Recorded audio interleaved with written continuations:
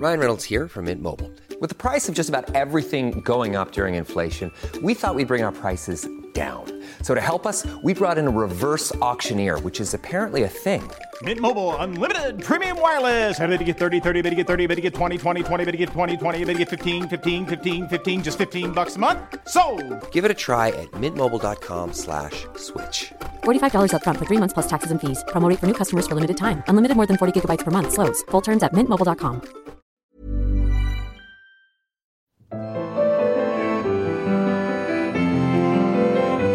Hello and welcome to my favourite work of art. With me, Dr. Laura Jane Foley. Each week, I am joined in the studio by a guest who tells me all about an artwork that means something to them. Today's guest is Brooks Newmark, a former Conservative MP who served in the coalition government as Minister for Civil Society. Brooks was founder and co-chair of Women to Win, a movement within the Conservative Party which aims to increase the number of women in Parliament. Prior to entering politics, Brooks was a senior partner at a leading international private equity fund. He was educated at Harvard College, Harvard Business School, and Oxford University. In 2010, Brooks founded the charity A Partner in Education and has built a primary school for 300 children in Rwanda. He has also worked with the homelessness charity Crisis and chaired a report on homelessness in the UK. Brooks is currently a research associate in the Department of Politics and International Relations at Oxford University. He lives in London and together with his wife Lucy has 5 children. I'm delighted he's joining me today. Welcome, Brooks. Thank you. So tell me, what is your favourite work of art? Well, not that I want to say I have an Oedipus complex, but Andy Warhol did a large silkscreen of my mother sometime in the mid-1970s. I think it was around 74, 75. Wow. So that's the artwork we're going to talk about today. Yeah. And for the benefit of our listeners, it's a triptych, so it's 3 separate silk screens. And we've got a beautiful image here, and it's of a very beautiful young woman staring out of from the canvas with the typical Warhol smear of cyan blue across her eyes, Warhol eyeshadow. Tell me a bit more about your mother. My mother is very much a larger-than-life character. For those of my generation who may have watched Dynasty, my mother is a version of Joan Collins in Dynasty, but on steroids. She is from the South Bronx. My father died when I was about 6 and remarried an Englishman when I was 9. So we moved to England. Right. So you have to sort of imagine this very brash New Yorker in the middle of the English countryside and, hosting society, but quite a strong personality. But one thing she always had was a good eye for art. And she was very much in the mix of the pop artists in the 1960s and 70s. And so was an early collector of a whole series of artists. Roy Lichtenstein. We probably had about 8 Roy Lichtensteins in my house. Wow. We had several Warhols. We had Alex Katz, who was also a pop artist, Alan Jones, those people that might know what's called the Green Lady, which is sort of this green figurine on all fours, effectively with a glass table on top, which was a great Alan Jones piece. She had that. I grew up in the English countryside in a very traditional English country house, but with pop art all over the walls. So it gave me this sort of love and passion for the art of the sort of late 50s, 60s and 70s. So tell me, how did the commission come about? How did the portrait come about? Well, my mum was good friends with a woman called Baby Jane Holzer. And Baby Jane was great friends with Andy Warhol. And they're both from New York, Jane and my mother. And they sort of hit it off when they met sometime, I think, in the mid-60s. And so Jane, and we used to go over to stay with Jane when I was younger. And I think through Jane, my mum was introduced to Andy Warhol. And I think somewhere in the conversation, Andy said he'd like to do a silkscreen of my mother. Wow, which is quite something, because we think of Elvis, we think of Marilyn Monroe, we think of Mick Jagger, and your mum. So yeah. I mean, obviously accolade. at the time I didn't appreciate it, and but what was interesting was the fact that when he decided to do it, my mum sort of took me with her to New York to the factory where he did the silkscreen. So I was able to see this image of my mother done right from the beginning. And what was interesting about it was, I think I was about 15, turning up to the factory with all these cast of very strange characters around Andy Warhol, and him sort of sitting my mum down in a chair, taking the photograph of her, using the image, which was what were those sort of copied images that they had at the time, which then was used as the basis for the silkscreen. And then the next thing that really struck me was, I was used to seeing people painting on canvases that were vertical. But what Andy did was the canvas was horizontal on the ground. Right. So it was laid on the ground, framed. And also, which I hadn't appreciated, that I assumed he painted everything. No, in fact, what he did is, having created the image through the photograph that he liked, he then had people who were literally rolling on the layers of the silkscreen paint at the time. So I sort of watched all this being done, all pretty much in a day.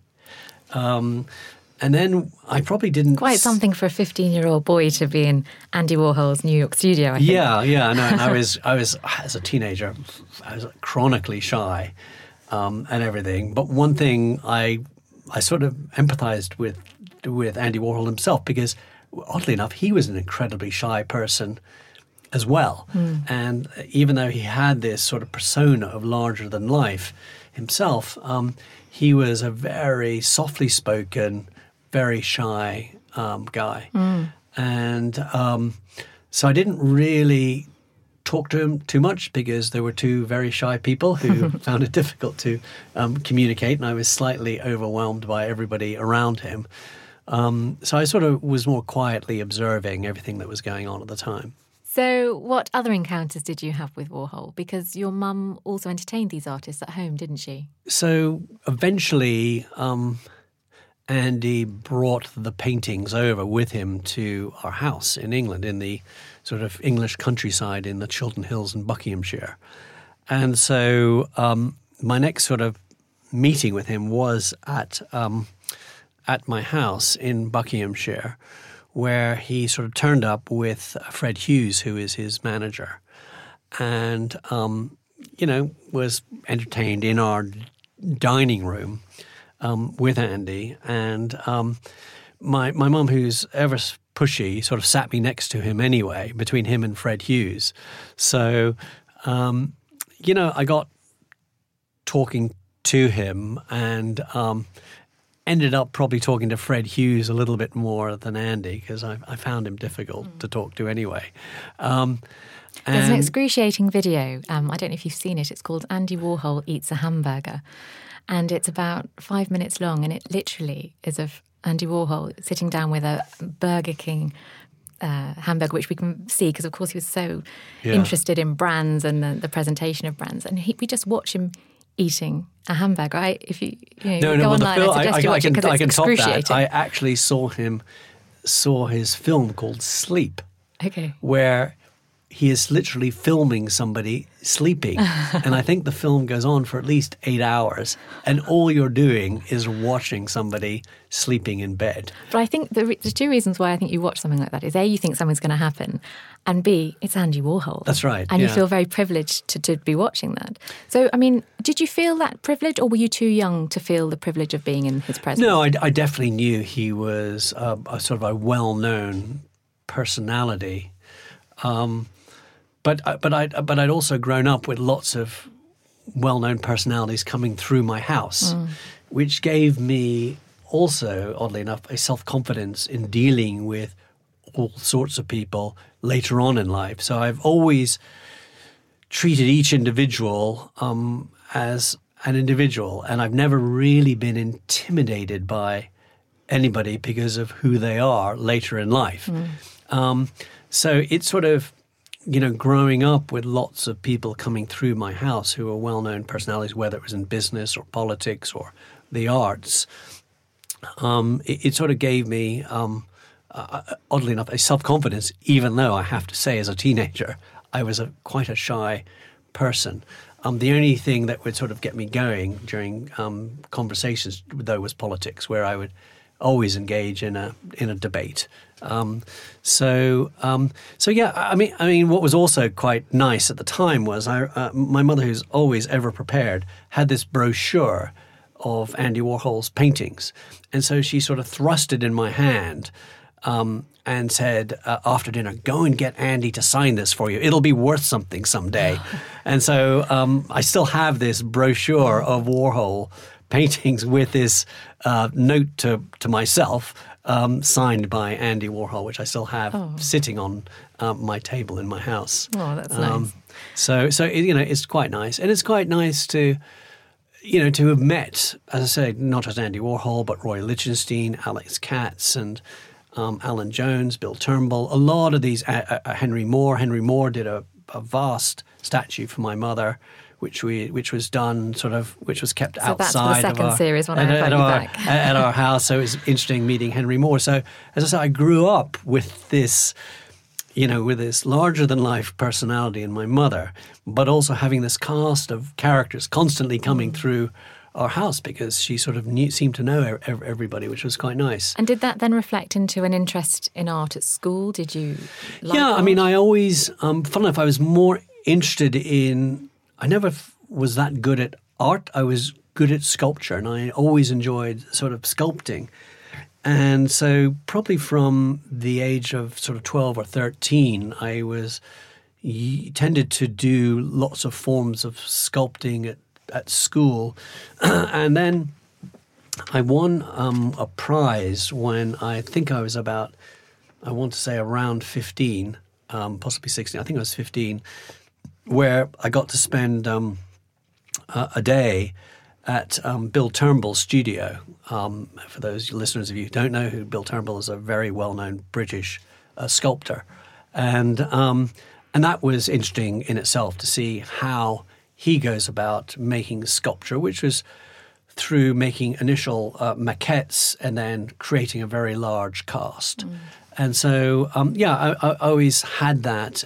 But my interest was more in sculpting than in painting per se. But that's because I just got more out of it, I think. Yeah. And has that carried on as an adult? Yeah, I mean, I'm a collector of art and sculpture. Collector rather than a maker. And sculpture, yes. So I tend to do that. I've got a lovely Dali at home, sculpture that is. I've got a Hikili, who is a well-known French sculptor whose artwork looks a little bit like art but three-dimensional. I sort of like sculpture, but it takes up a lot of room, so I tend to collect more art. And why do you collect? What's the driving passion? Is it about investment? Is it about what you love? No, I think if anyone came to my house, they'd see it was quite eclectic, my works of art. So no, I sort of see something and I like it, and if the price is reasonable, I will get it. Fantastic. Well, thanks so much for joining me today, Brooks. I have one more story for you. Oh, go on. Tell all. One thing that I didn't really mention was that having sat next to Fred Hughes, who was Andy Warhol's partner. Oh, I think I know what might be coming. I was just going off to Harvard to university. So Fred Hughes turns to me and says, well, there's this great new studio in New York, which I'm involved in, called Studio 54. Wow. So he said to me, all you need to do is when you get there, you'll see a line, but just go straight to the front of the line and mention my name and they'll let you in. So just for listeners who might be a bit too young, okay. Tell us about Studio 54 and what it was famed for. And So Studio 54, was the first very large disco in New York, but was well known for having lots of personalities go through it. It was the first time where people sort of had to queue up outside the door. I mean, they created this persona. So even though you would go in, it'd be half empty, the fact that people were queuing there meant that people wanted to sort of go there. It eventually got shut down, I think, because And Andy Warhol came quite a lot. Yeah, didn't he? Andy Warhol, Mick Jagger, and various sort of pop stars. It was a very well known place in the mid-70s. Though I have to say, it eventually got shut down because there was I think a massive drugs bust there or something. But it was just fascinating because it was very much part of the culture in New York of the late 70s and early 80s. So it was great to have experienced Studio 54 several times while I was in college. And I'm sure your friends at Harvard yeah, thought it was fantastic. We're very envious. Yeah, Absolutely. but it meant actually I could go down with 2 or 3 friends anyway, and they'd always let us in. Wow. And it worked, just going up to the front door and saying... saying... No, I just had to say the magic words. Sort of Fred Hughes and Andy said I could come here, and it was like open sesame. I mean, they never doubted me. And maybe because I had an English accent and I had long hair and spoke with a sort of posh voice. Fantastic. What a fascinating story and stories you told us today. Thank you so much for coming in, Brooks. Okay, great. Enjoyed chatting to you. Thank you. Today, we were talking about a portrait of Brooks's mother, Gilda Gourlay, by the famed American artist Andy Warhol. Andy Warhol was born in 1928 and died aged 58 in 1987. He was a key figure in pop art, which was described in 1957 by British artist Richard Hamilton as popular, designed for a mass audience, transient, short-term solution, expendable, easily forgotten, low cost, mass-produced, young, aimed at youth, witty, sexy, gimmicky, glamorous, big business. A perfect definition of what Warhol and others were up to in the 50s and 60s. If you would like to see the artwork we were discussing this week, or carry on the conversation further, you can find me on Twitter @LauraJaneFoley. And if you want to discuss the show, please use the hashtag #MyFavouriteWorkOfArt. The show was recorded at Wisebudder and was edited by Liam Clayton. The title music is Blue from Colours by Dimitri Scarlato. I hope you'll be able to join me next time. Goodbye.